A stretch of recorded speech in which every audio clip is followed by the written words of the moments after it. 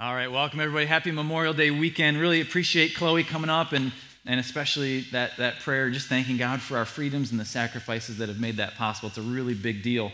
We'll get into the word real quick. I just want to acknowledge it's been a crazy week around the country.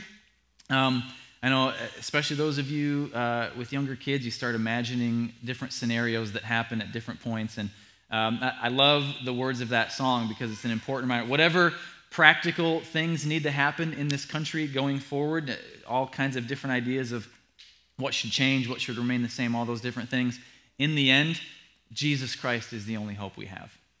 His salvation is the only solution for the messed up, broken world that we live in. And so I just want to pray real quick and just ask God's peace and that somehow he would be glorified through some of the events of the last week. Father, we acknowledge that we have, in weeks like this, way more questions than answers. And even for those of us, many states removed from the current events of the last week, God, I think we all feel it in one way or another. And so, God, we ask that you would just provide peace where it's needed, provide comfort where it's needed, God, more than human comfort, although please put the right people in the right places to speak love and peace and truth into the lives that are affected. But God, we ask for your peace and your comfort that only comes when your Holy Spirit falls on a situation and on your people, and that somehow through this you would make your name great, and that maybe some would come to know you in the process of grieving and in the process of processing. And so we just ask your hand to be where it's needed. In Jesus' name, amen. Cool. Thanks, guys. So I am someone who has grown up with some pretty good help throughout my life. I've had a lot of people who have spoken into my life, from youth pastors to coaches to professors to bosses, my parents, of course. And that applies to every area of my life. Hunting stuff, car stuff, ministry stuff, marriage stuff, life stuff, all the different areas of life. I've had really good people around me who have just spoken wisdom that when heeded has proven helpful for me. Now, I've had good help. I've had good sources of wisdom, but that doesn't mean I've always listened. I've had those moments, right, where you just kind of do your own thing. So I ended up at the right school pursuing the right degree and the right calling, but probably ignored that for a little bit, even though there was good people kind of pushing me in the right direction. I found an amazing bride in college, but in high school probably stuck with the wrong girlfriend for a little bit too long. So there's kind of that contrast and that tension. I've been a part of nursing cars beyond their expected life expense, right? My dad is amazing with that kind of stuff, and just kind of, I'm a great gopher, right? If you tell me which tool you need, I'll go get it. So I've been part of that, and yet I also put used motor oil into the windshield washer reservoir one time. And so, and all I had to do was ask for help. It's the craziest thing. It's so ridiculous when you think about it. So my dad, like many of you probably, like right now, my used motor oil goes to Quick Lane in Saline. They get to keep that. But when my dad would do it, he would drain the old stuff into empty windshield washer fluid bottles and just set it aside until he had collected enough to take it in and have it disposed of. And so the extent of my car ability would be filling it with gas, filling it with windshield washer fluid, turning the AC on, things like that, and then informing a professional of a strange noise that's happening. That's how I deal with cars.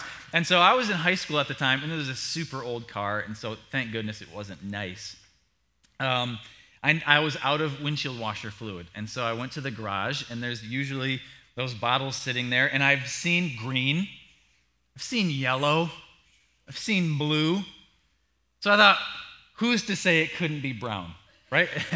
So even just forget car knowledge, just common sense, stupid stuff. I could have asked someone, what is this? But instead I just acted, right? So I took it, opened it, like, oh, that's thicker than usual, darker than usual, and just poured it in, and halfway through I'm like, oh, I know what this is. Never said anything to anybody until, a couple decades later, and I informed my dad what was going on with that.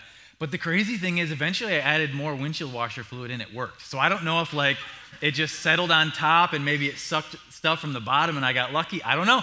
Oil never came out of the windshield washer sprayer thing, so I got lucky there. I also had a moment on our honeymoon. So the first half of our honeymoon we spent at my grandma's house in Florida. She wasn't there. But she allowed us to use her really nice Cadillac that she was driving at the time. And on the last day of our time at her house, they're like, we should fill it up for her and leave it full.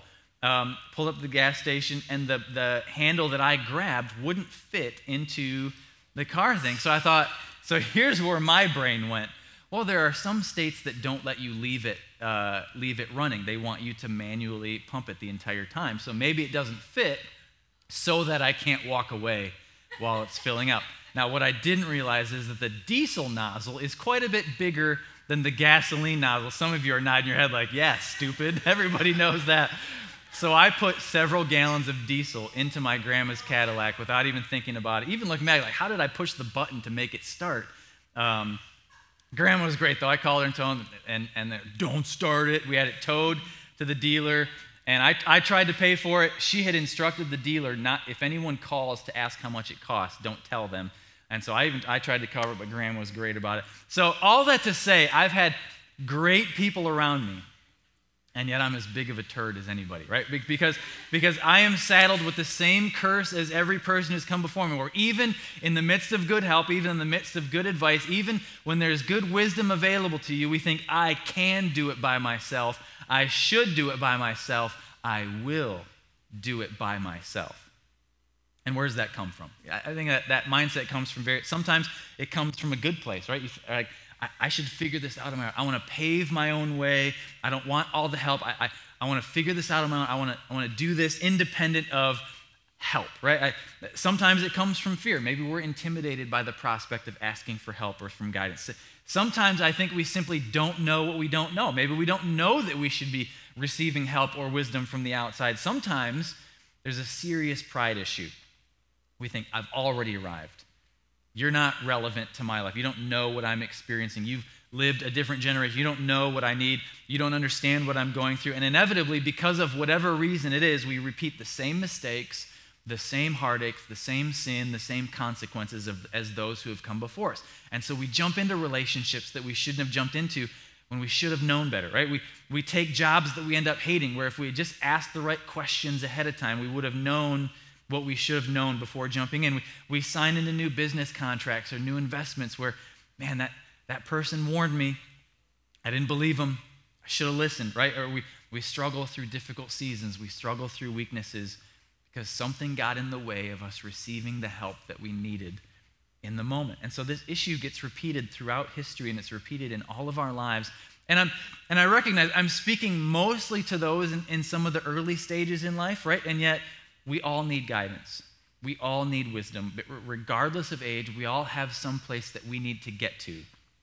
And so we all have an opportunity to learn from those who have come before us. And yet sometimes, if not all of the time, we miss those opportunities because I can do it on my own. I should do it on my own. I will do it on my own. And when we do that, all you have is you. All you have is your knowledge and your experience and your wisdom and your own method of trial and error. And so today I want to look at a little talked about moment and yet significant moment in the Old Testament and really in the history of the Jewish people. And I want to look at someone who handled this tension poorly, made a bad choice. And so we're going to see kind of what it looks like to do it wrong, and from that maybe pull out how God wants us to handle it as well. So 1 Kings chapter 12, what we find here is that a guy named Rehoboam is the new king of Israel. So in the timeline of Old Testament history, go back to that common point I think we all get is the Exodus, the crossing of the Red Sea, Moses. Moses gives way to Joshua's leadership. Joshua leads them into the promised land, and then you enter into a period where they've forgotten about Joshua, and we enter into the period of the Judges. And in fact, in a couple weeks, we're going to start a 6 or 7 week summer series on Judges, so keep your eye out for that.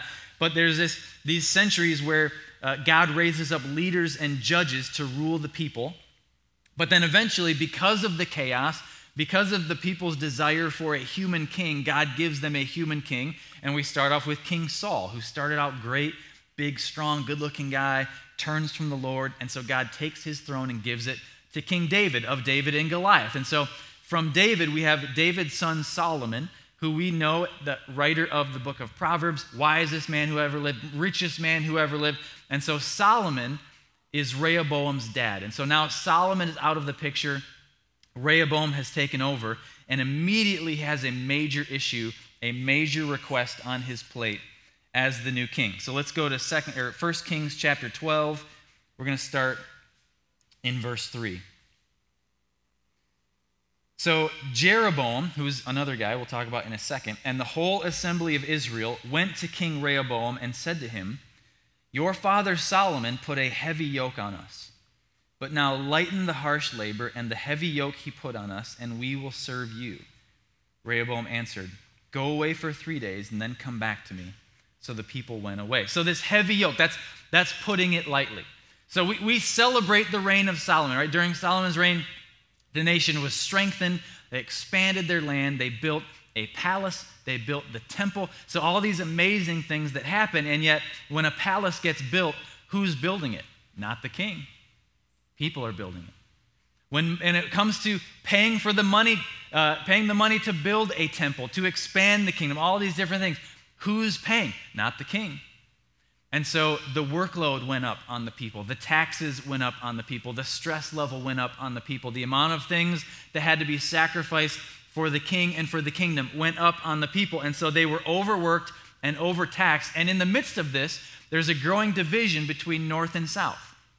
So the tribe of Judah inhabited most of the southern regions, and the rest of Israel and those tribes inhabited the northern regions. And so everyone's putting in the work, everyone's putting in the taxes, but it was the southern part of the nation that got the nice palace. The southern part of the nation that got the temple. Southern part of the nation that seems to be reaping the benefits of everyone's work and everyone's taxes. And so there's a threat of rebellion. And so Rehoboam's in a tough spot. In the midst of that, the Jeroboam guy, he's kind of the representative of the people, and he's someone who tried to have Solomon executed, Rehoboam's father. And so there's all these relational tensions, national tensions, all this stuff going on, and they're saying, hey, lighten the heavy yoke. We're asking you to back off on the workload of the people, back off on the taxes, back off on the stress that's been put on them. And so in Rehoboam's defense, he's navigating some difficult stuff early on in his reign. Let's continue on into verse 6 and see his process for navigating this question and this tension of what to do early on in his reign. Verse 6, "So King Rehoboam consulted the elders who had served his father Solomon during his lifetime. 'How would you advise me to answer these people?' he asked. They replied, 'If today you'll be a servant to these people and serve them and give them a favorable answer, they will always be your servants.' But Rehoboam rejected the advice the elders gave him and consulted the young men who had grown up with him and were serving him. He asked them, 'What's your advice? How should we answer these people who say, lighten the yoke your father put on us?' The young men who had grown up with him replied, 'These people have said to you, your father put a heavy yoke on us, but make our yoke lighter. Now tell them, my little finger is thicker than my father's waist. My father laid on you a heavy yoke. I'll make it even heavier. My father scourged you with whips. I'll scourge you with scorpions.' 3 days later, Jeroboam and all the people returned to Rehoboam. As the king had said, 'Come back to me in 3 days.' The king answered the people harshly. Rejecting the advice given him by the elders, he followed the advice of the young men and said, 'My father made your yoke heavy. I will make it even heavier. My father scourged you with whips. I'll scourge you with scorpions.'" Jump to verse 16. "And when all Israel saw that the king refused to listen to him, they answered the king, 'What share do we have in David? What part in Jesse's son? To your tents, Israel, look after your own house, David.' So the Israelites went home." So Rehoboam was in a tough spot, but what he had a chance to unify the people, to bring all the tribes together again and bring everybody back on the same page. All he had to do was listen to the wisdom available to him. But instead, he wanted to prove how smart he was, how tough he was, what a big man he was. He thought, I can do it all by myself. I should do it my way, and so I will do it all by myself, my way. And the nation split and spent the next centuries warring against itself because of this moment. And that kingdom became like every other kingdom on earth. That kingdom became very chaotic, very broken, and very human. I can't help but think of the book of Proverbs written by Rehoboam's father. The passage in Proverbs chapter 4, speaking from a father to a son. It says, "Listen, my sons, to a father's instruction. Pay attention and gain understanding. I give you sound learning, so do not forsake my teaching." Jump to verse 4. "Then he taught me, and he said to me, take hold of my words with all your heart. Keep my commands, and you will live. Get wisdom, get understanding. Don't forget my words or turn away from them. Do not forsake wisdom, and she will protect you. Love her, and she will watch over you." The beginning of wisdom is this, or get wisdom. "Though it cost you all you have, get understanding. Cherish her, and she will exalt you. Embrace her, and she will honor you." And so Solomon's advice was get wisdom. Wherever you have to get it from, obtain wisdom, obtain knowledge. Ignore it, ignore the example of those who have come before, then you'll deal with the consequences. But if you'll cherish it, if you'll seek it, if you'll give up everything to get it, then you'll live a different kind of a life. You'll experience life, even in the midst of chaos, a life of peace, a life that's eternal, a life that's blessed by the divine.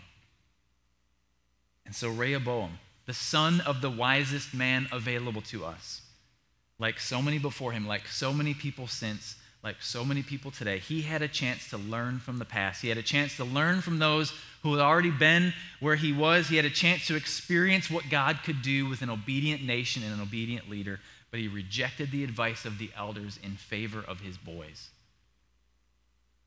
And he learned a tough lesson. He learned the hard way, that to get where you need to go, look to those who have already been where you are. To get where you need to go, look to those who have already been where you are. You'll never be everything that you could be without the wisdom of others. Now, I'm not talking about just advice, right? There's informed opinions, that's important, not just educated guesses, although that's valuable, not just arrogant boasts, which are completely worthless. We're talking about wisdom. Insight from those who can see things through God's eyes, through the eyes of history, through the eyes of experience, being able to process human things with God's mind and God's heart. I think we'll find that standing on those who are a few steps ahead of us can exponentially increase our rate of growth. Rehoboam didn't get it. And I think what we'll find is that your family is his family. Your decisions are his decisions. Your future is his future. Now, in a talk like this, it's easy to kind of think, oh, kids these days, they really need to gain some wisdom, right? This generation, they need help. They need to listen to what we have to say.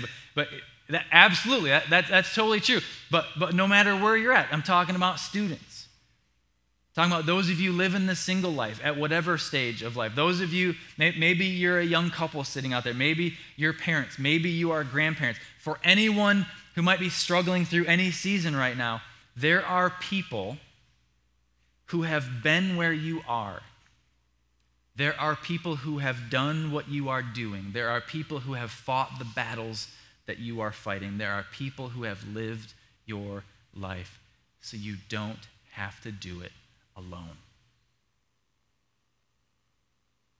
The way to get where you need to be is to look to those who have already been where you are. So a practical question, just as you're processing. Maybe you're in one of those seasons. Maybe you're in a spot where you haven't considered the wisdom of others. You haven't sought the wisdom of others for the decision, for the season, for the issue that you're dealing with. I want you to ask yourself, who has been where I am, and who has been where I am going? Who has been where I am, and who has been where I'm going? Keep in mind, this isn't just old and young stuff. This is a spiritual formation exercise. Any age, any life stage, right? This could be professionally, absolutely, but this is specifically talking about some of the spiritual things that we go through, some area of your faith, right? You want to be more connected. You want to be stronger in this area. You want to progress in this area. You want to experience God's best in this area of your life. Wise people learn from their mistakes. but the wisest people learn from others' mistakes. And age is a part of it, but basically we're just looking for someone who has been where you are, someone who has already been where you're trying to go, who's already been where you don't want to be. Who has been where you are? Who has been where you're heading? No matter your age, there's always someone ahead of you on the journey, someone that you can look to. I want to challenge you to find them, buy them lunch, invite them into your home, make them a part of your life. Right? This is part of why we encourage you to get small and get away around here, right? Because it breaks you out of your rhythm, out of your patterns, out of your closed circle, and exposed to other people who are like, oh, this mom has been where I am. Oh, this guy has experienced what I'm experiencing. Oh, this family has been where we're headed. Let's get around these people. Let's glean some wisdom and experience from these people. Let's gain a godly perspective from these people.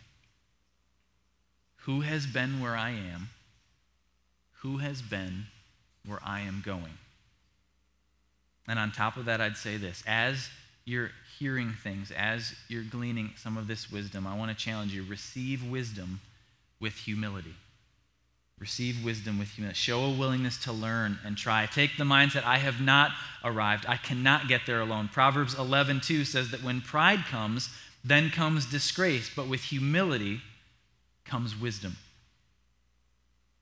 Don't arrive at a false destination where you think you've got it figured out, where you think you have all the information, where you think you can do it alone and you should do it alone. You never stop needing wisdom. And for anyone taking steps spiritually, there's always someone ahead of you. Even if it's just one area of growth, be open to it and receive it with patience and humility. Receive wisdom with humility. And of course, the most important part of this, Psalm 111:10 says that the fear of the Lord is the beginning of wisdom. And so I want to ask the question, do you have a relationship with the author of wisdom? Do you have a relationship with the author of wisdom? Because here's the great thing. We saw it in the video right before I came up. In James, it says, for any of you who lacks wisdom, ask for it. And God is generous with it. And it comes with the presence of his Holy Spirit in our lives, where his heart is connected to our heart, and yet that relationship has to exist first. And so before you consider wisdom, before you consider humility, all these different things, I would love for you to consider this weekend, do you have a personal relationship with Jesus, the author of wisdom? Because that's where it all starts. And if we can approach him with humility, if we can approach him with a heart that's connected with his heart, if we'll look to those who have come before us, we can break out of that mindset of thinking, it's got to be on me, it is on me, it's going to be on me. And it can absolutely transform your life.